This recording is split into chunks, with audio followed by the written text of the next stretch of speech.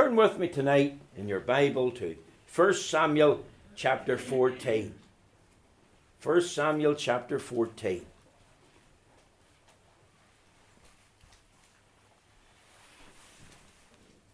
We're going to read from verse 1. 1 Samuel chapter 14. The verse 1.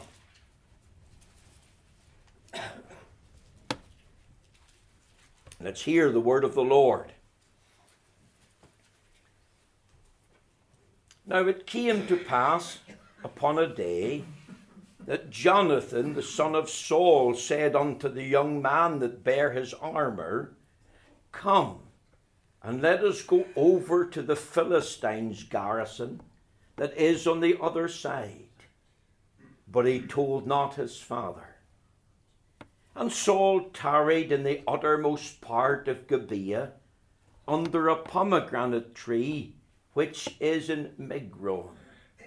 And the people that were with him were about 600 men.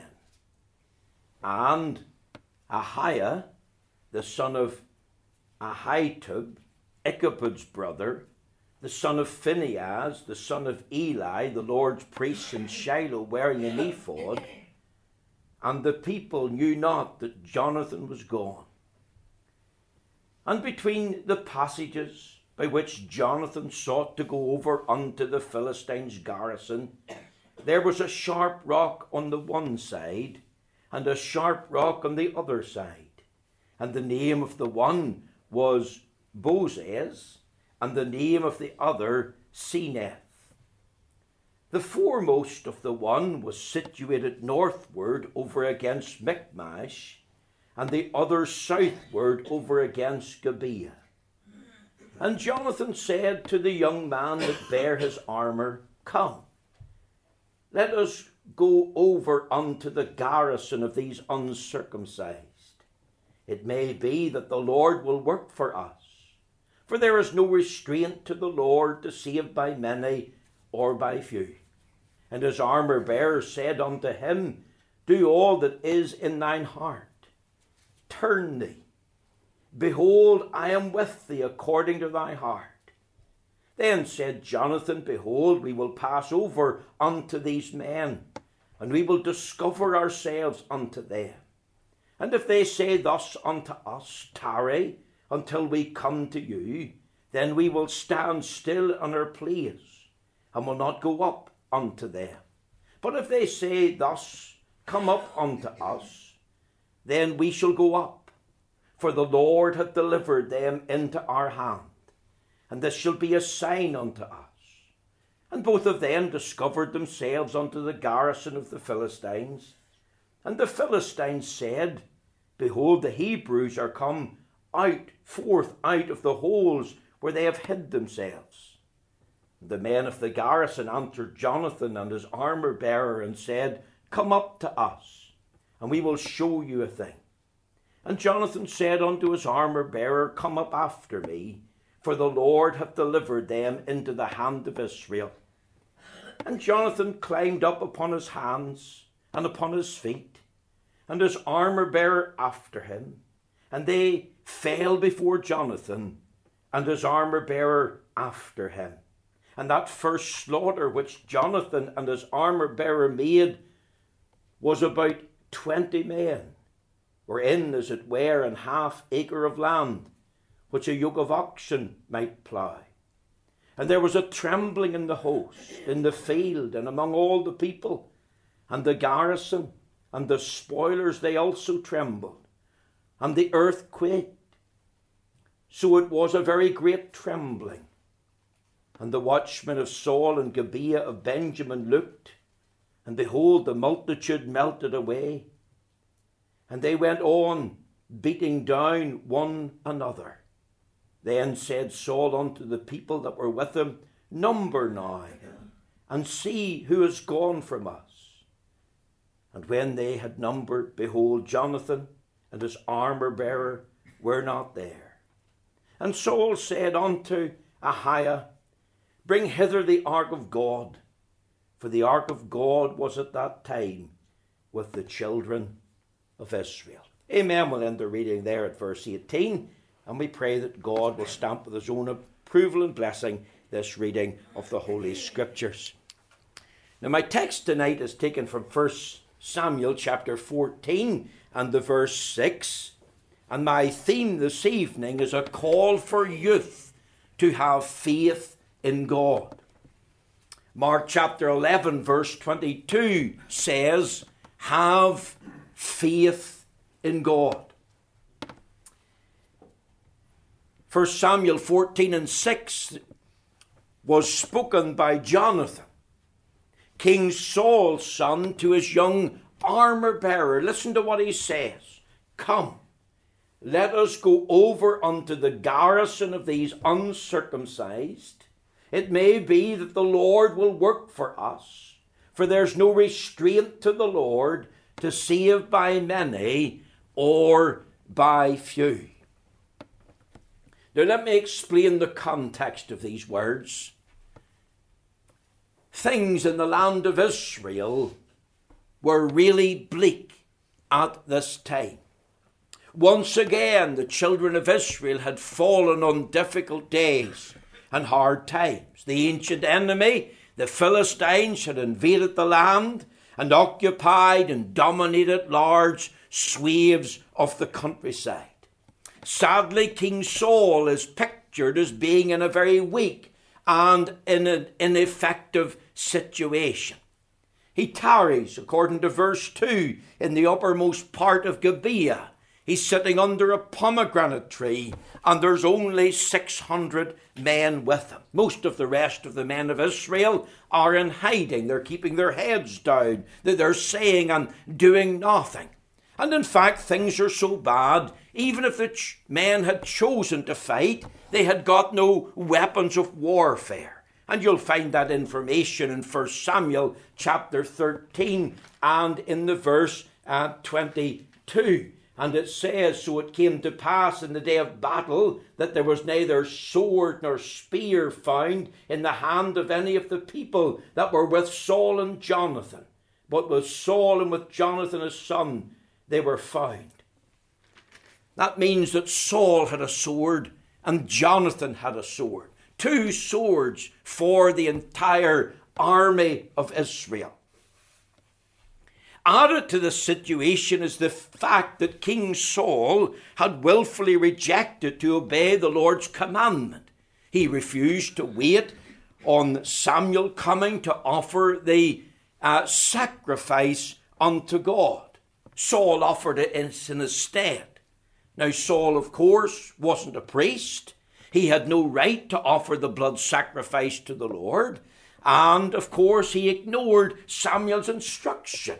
Samuel had told him in 1 Samuel chapter 10 and in the verse 8, he says, and thou shalt go down before me to Gilgal, and behold, I will come down unto thee to offer burnt offerings and to sacrifice sacrifices of peace offerings. 7 days shalt thou tarry, till I come to thee and show thee what thou shalt do. And as a result, Samuel told Saul these words. This is what he said. Thou hast done foolishly. Thou hast not kept the commandment of the Lord thy God, which he commanded thee. For now would the Lord have established thy kingdom upon Israel forever. But now thy kingdom shall not continue. The Lord hath sought him a man after his own heart. And the Lord hath commanded him to be captain over his people, because thou hast not kept that which the Lord commanded thee. 1 Samuel chapter 13 and 14. And now when we come to chapter 14, you see King Saul in hiding, sitting under a pomegranate tree, waiting there in a state of inactivity and unbelief. He's been rejected by the Lord. He rules over a very fearful and crumbling kingdom. There's a large Philistine army occupying the whole land of Israel. We're told in chapter 13, verse 5, that the Philistines have 30,000 chariots. They have 6,000 horsemen. They have a multitude of people as numerous as the sand on the seashore. So things look very bleak. things are very dark indeed.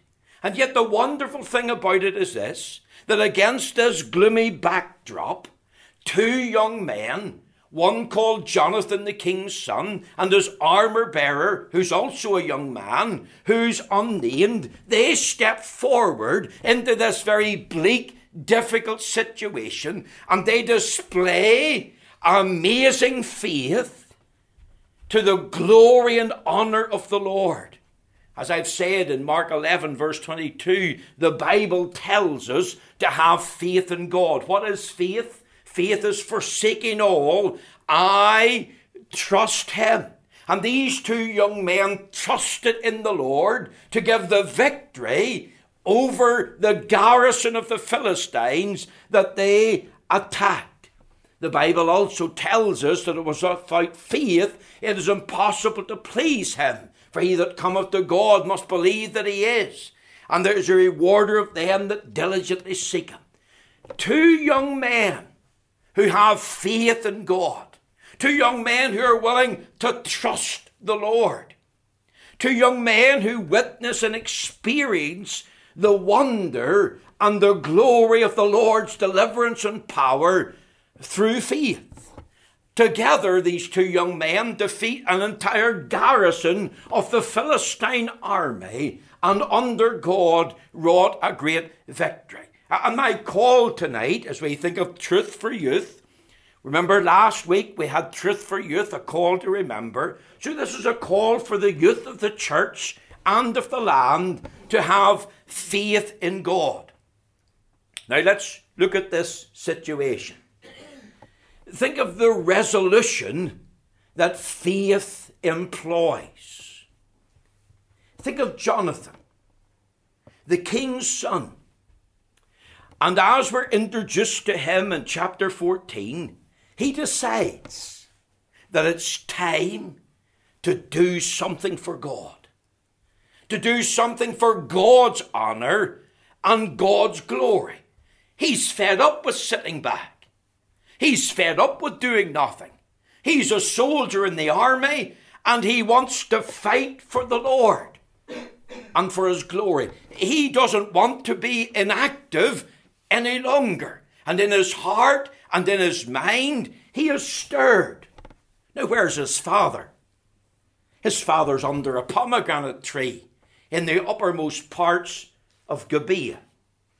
In other words, his father has not only sadly failed the Lord, and that's the picture there, a failure sitting under the pomegranate tree, but we're told that Saul tarried there. Saul is sitting down. Saul is doing nothing. Saul is the king. He's the leader, but he is inactive. He's sitting in fear. He's sitting in unbelief.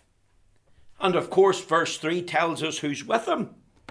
Some of the relatives of Eli. A man called Ahiah. He's the son of Ahitub, Ichabod's brother. The son of Phinehas, the son of Eli. And of course, you only have to think of apostasy. You only have to think of immorality. You only have to think of the glory departing from Israel. Here's a disobedient king, a rejected king over a crumbling nation. And here's a man who's involved in disloyalty as far as the priesthood is concerned. And who is it that speaks up for God? Who is it that decides to do something for God? It's a young man called Jonathan. And his armor bearer who is unnamed. Jonathan is a Christian young man who speaks up for God, and he speaks with feeling. He speaks with fire in his soul. This is a definite day. This is a momentous occasion. This is a grand opportunity for a display of faith. And I want you to think, young people, tonight of the resolution that faith employs. I want you to think of the goal that Jonathan has, the determination in his soul that he displays. What does he want to do? He wants to go and he wants to do something for God, and he wants to strike a blow at the enemy. Think of Jonathan, by faith, going for God. Think of his father. What's the opposite of going? It's tarrying. A king sitting, tarrying under a tree. A man who has failed God. A man who has disobeyed the Lord. A man who is weak and unwilling to go and fight the enemy. He's waiting for something. We don't know what he's waiting for. But we know he's unfit to be the leader to lead. He could argue. But we have got no equipment. We have no weapons. I've got one sword and Jonathan has a sword. We have 600 men with no weapons. We've only got pitchforks and a few other farm household items. We can't fight the enemy. He could have argued, but wait a wee minute. You're being hard on me. There's too many of them. We're outnumbered.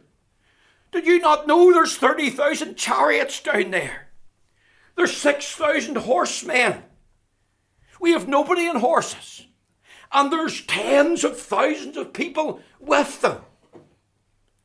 He could argue. Our people's hearts are failing them for fear. We really have lost our edge as far as trust in the Lord. All these arguments Jonathan was familiar with, but he was not like his father. He was not going to sit back and do nothing. He had resolved in his mind that even if he feels he must exert himself for the honour and glory and the cause of God. Now think with me for a moment of the state of our own country. Think with me for a moment of the state of the church.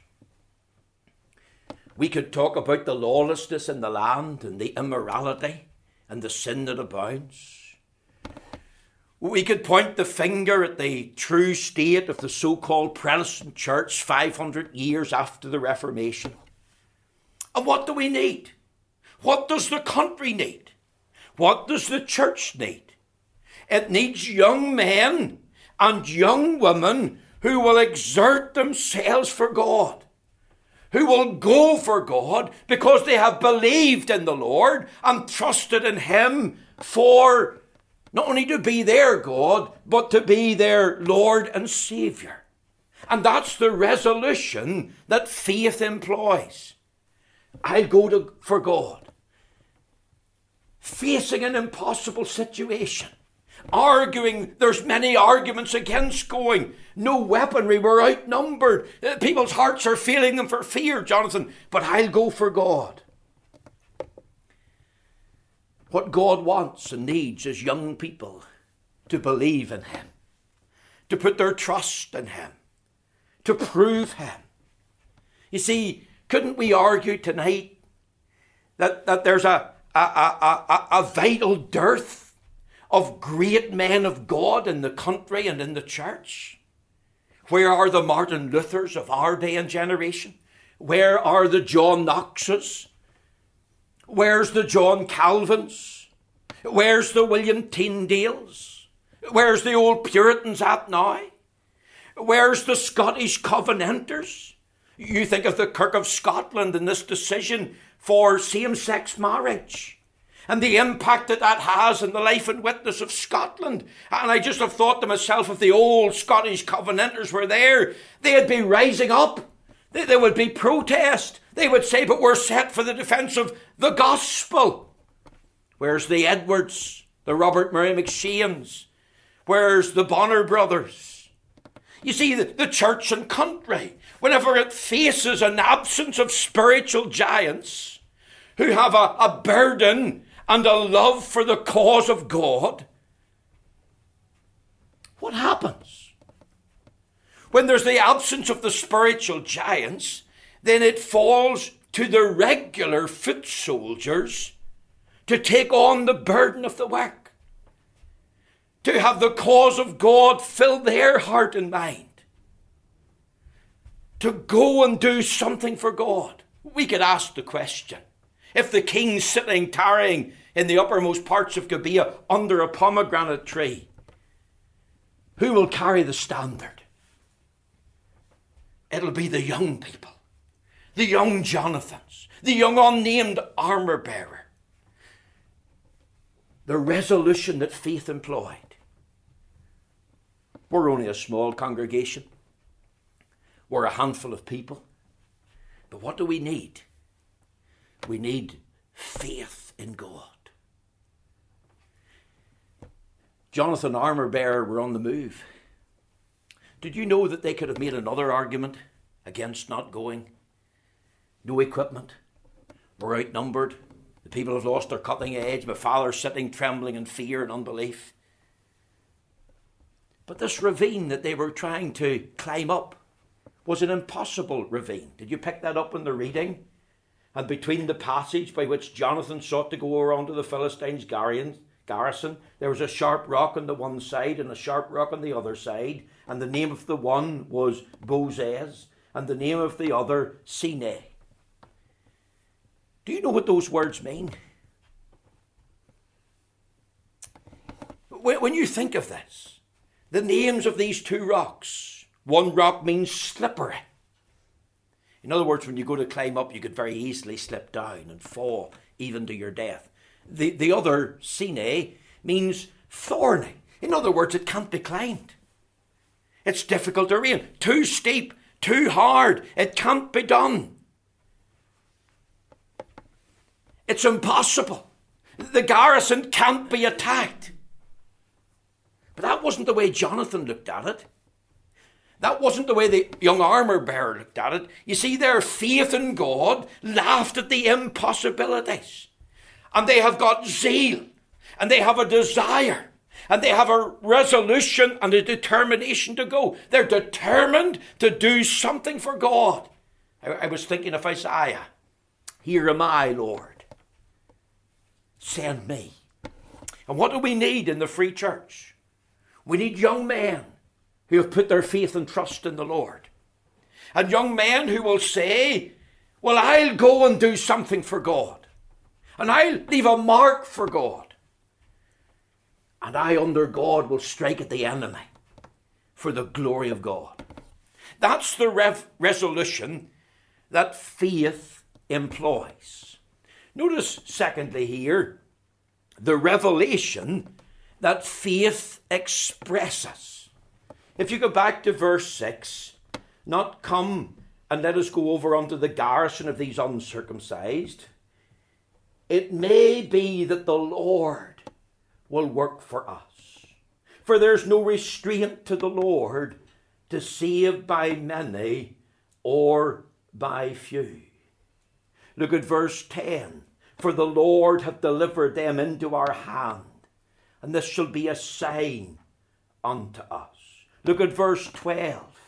And Jonathan said unto his armor bearer, come up after me, for the Lord hath delivered them into the hand of Israel. You see, Jonathan as a young man was filled with the knowledge and the reality of God. The text in the pulpit says, be still and know that I am God. And Jonathan knew his God. He had experienced the life of God in his soul. The life of God gripped his heart and mind. Jonathan, as a young man, took God at his word. Joshua, a previous leader of the children of Israel, has said, one of you shall chase 1,000. And Jonathan believed that. And he stepped forward with faith in the word of God. You would think of his senses. They'd have told him, you're being stupid, son. There's overwhelming numbers of the Philistines against you. You're attempting to climb an impossible terrain. There's only 2 of you, and you're only young fellas. And there's only one sword between you.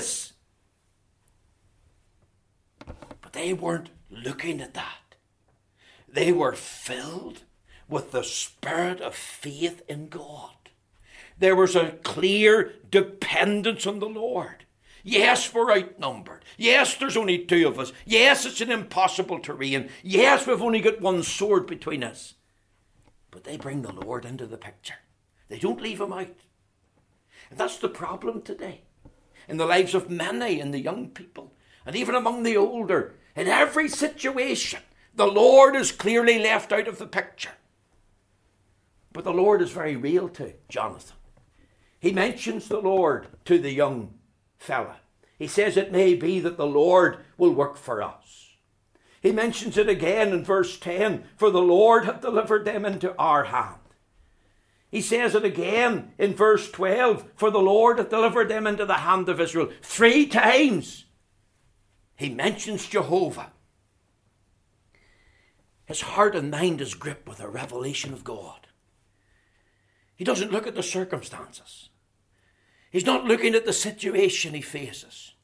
He's not looking at the difficulties. He's not looking at numbers. Doesn't the Bible say, but without faith it is impossible to please him? For he that cometh to God must believe that he is, and is rewarder of them that diligently seek him. He's not looking to the garrison of the Philistines. He's not thinking of big, burly, Goliath-like soldiers that are there. He's not saying, but they're better equipped than me. He's not saying, but they've got weapons and we haven't.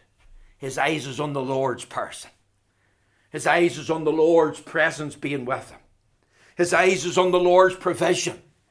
It may be that the Lord will work for us. On the Lord's power. He says, for the Lord hath delivered them into the hand of Israel. He's thinking of the Lord's promise. One of you shall chase 1,000. He knew he had no might by himself.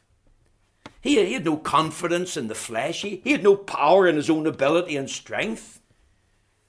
But he resolved, because God had been revealed to him, and this was his mindset, we must try in the light of who God is. We must try in the light of what God is able to do. We must try in light of what God may do. He doesn't know what the Lord's going to do. But he's saying we have to try. Because we'll not see what the Lord can do if we don't try. And of course that's what the Lord wanted. A man of faith. Even though he was just a young man. A man to have faith in God. Saul was a man of folly. Jonathan is not like Saul. And he launches out into the unknown. And he launches out for the cause of truth and righteousness. Now think of this, young people. 2 young men against the whole garrison of the Philistines. Two young men attacking a garrison of the Philistines in one of the most inaccessible places. Climbing a slippery slope. Climbing a thorny slope. And yet the revelation of God that gripped their hearts and minds caused them to leave the comfort of the security zone of Gibeah and head out into the unknown to take on the enemy. The revelation of God caused them to rest on God's word. It wasn't mere presumption. It wasn't mere folly. They believed God to be true to his word. One of you shall slay 1,000. And if 1,000 had come out against Jonathan, I believe he'd have slain all of them. See, here's ordinary young men. And what are they doing? They're gripped with a revelation of God. And they dare believe in God. And they take God at his word. You see, I want you to understand, this wasn't just a mere inner compulsion. This wasn't a worked up willpower. Jonathan wasn't under the influence of anyone else. Doesn't the Bible say in Daniel 11:32, the people that do know their God shall be strong and do exploits. You see, true faith True faith brings to us a knowledge of God. A knowledge of who God is and what God's will for us, and that God will work for us. And true faith is based on the Word of God, not on a feeling, not on presumption. It's wonderful to know that Jonathan left the door open for God even to say no. It says it may be that the Lord will work for us.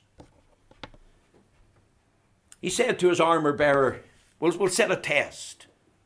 We'll expose ourselves to the garrisons of the Philistines. We'll let ourselves be seen. And if they say, we'll come down to you, we'll stay put. We'll not go. We'll not move an inch. But if they say to us, come on up here, we'll show you a thing or two, then we will go up. We will know that that is God's will. They didn't go out of a feeling of guilt. They didn't go out for personal benefit. They just didn't want mere deliverance for the sake of a mere deliverance. They were acting because of the revelation of God that gripped Jonathan's soul primarily. A revelation for the honour and glory of God. And you know, that's the need of the hour. Young men who know God. Young men who are gripped with a revelation of who and what God is. Who know that God will work for his people. Christians who are filled not only with a revelation of God, but have experienced God gripping their heart and in their soul. That's why we encourage you to read the Word of God. Be still and know that I'm God. How can God be known? He can't really be known. While he's revealed in the book of creation, he's especially revealed in the book of Revelation. And it's revelation of God that faith employs. Forsaking all, I trust him. Forsaking all, I take him. Because I've read the Word of God. I've meditated on the Holy Scriptures. I've sought to study the book. That's how best to get to know God. That's one of the things that's necessary. Read your Bible. Meditate on the Scriptures. Take the Word of God into your heart and mind. It's a real strong faith whose heart and mind is gripped by the Word of God. Think of Mary and Martha. Wasn't there a lot of people in that home that day? Loads of preparation. Lots of things to do in the kitchen. And where was Mary? She was sitting at the feet of Jesus. And he said, let her alone. Why? Because she was getting to know me. Fill your heart and mind with the knowledge of God. Read and study and meditate on the Word of God. See, the devil doesn't want you to read the Word of God. He doesn't want you to know God. He wants to keep you from the book. He wants to keep you from the knowledge of God. Read the Scriptures. Because by the Scriptures, your faith in God can be strengthened. The revelation of God emboldened them. The revelation of God and their faith was strengthened by past victories. Because Jonathan had already fought against the Philistines and won. The revelation of God says God can do it. They're at the door. They're in the land. The revelation of God says be jealous for the honour and glory of God. And their faith in God was willing to go with God and for God. Let me ask young people, do you know the Lord? Are you trusting in him? Can you say this God, the God of the Bible, is my God? And I'm living dependent on him. And I'm a child of his by faith. I have forsaken all my sin, my desires, my lifestyle. I've given myself over lock, stock and barrel to the Lord. I belong to the Lord. I'm a blood-bought child. I'm trusting in him. He's my Lord and my Redeemer. Is your heart and mind filled with the revelation of God? Are you reading the Scriptures? Are you getting to know this God? One final thing. The reward that faith experienced. It's wonderful that one young man, Jonathan, influenced his armor bearer If you look with me at verse 7, and his armour bearer said unto him, do all that is in thine heart, turn thee, behold, I'm with thee according to thy heart. Isn't that wonderful? One young man influenced the other. Because one young man's heart was gripped with a revelation of God. One young man's heart was on fire for God, and fire begets fire. This other young man, unnamed, his armour bearer, said, I'm all in. I'm with you, 100%. That was words of loyalty. He didn't know what the future held. I could go up that slippery slope, Jonathan, and I could fall. I could climb up those thorns, and I could get caught in the thorny bush, and I could be exposed to the enemy. I could be shot and wounded by an arrow. I could be killed. He influenced his armour bearer. And you think of many faithful helpers that were raised up. When God raised up a giant, there was many helpers came to the side of the spiritual giants. Faithful in prayer, faithful in heart, faithful in studying the book. Old-fashioned loyalty was displayed. For every Joshua, there's a Caleb. For Moses, there was Miriam and Aaron. Will you be a faithful helper? For that's one of the rewards that faith experiences. Others are influenced and affected. And of course, there was an inheritance of that territory. Because let me tell you what happened. They climbed up that slippery slope. They climbed up that thorny way. And when they got to the top, they slew 20 Philistines. If you look with me at verse 14, it says, in that first slaughter which Jonathan and his armour bearer made was about 20 men. We're told within, as it were, an half acre of land, which a yoke of oxen might plough. You see, God was at work. God wrought a great victory through the childlike faith of these two young men. Isn't it true tonight that little is much when God is in it? You think of a half acre and 20 soldiers in it armed to the teeth, and one man with a sword in his armour bearer slews the 20 of them. Isn't it true, little is much when God is in it? Here's the reward that faith experiences. Not only others are influenced, but there's an inheritance. We can take ground for God. Now let me finish tonight. Things are dark in our country. I encourage you to pray for the land, and later on in the month we'll have a prayer meeting for the country. Things are dark in the church. These are difficult times for the Church of Christ. And isn't the temptation, let's just find a tree. Let's just do what Saul did. It's too difficult, too dark. There's too much dearth. We'll just be inactive. We'll do nothing. We'll sit back and let the enemy have his way. Saul could have said, well, there's no easy time to serve the Lord. And you know, he was right. There's never been an easy time to serve the Lord. From Martin Luther's day, right up to the Covenanting times, to the Puritan times, right up to the 18th century awakening, right up to our time and our day. There's never been an easy time to serve the Lord. And what the Lord needs is young men and young women who are gripped by faith. Faith in God. Who are gripped by a revelation of Him. Who are filled with the heart and mind with the Word of God. Young men with energy and strength and daring and zeal and the knowledge of God and earnestness and the sword of the Spirit. Let me ask you, what are you doing, young person, for God?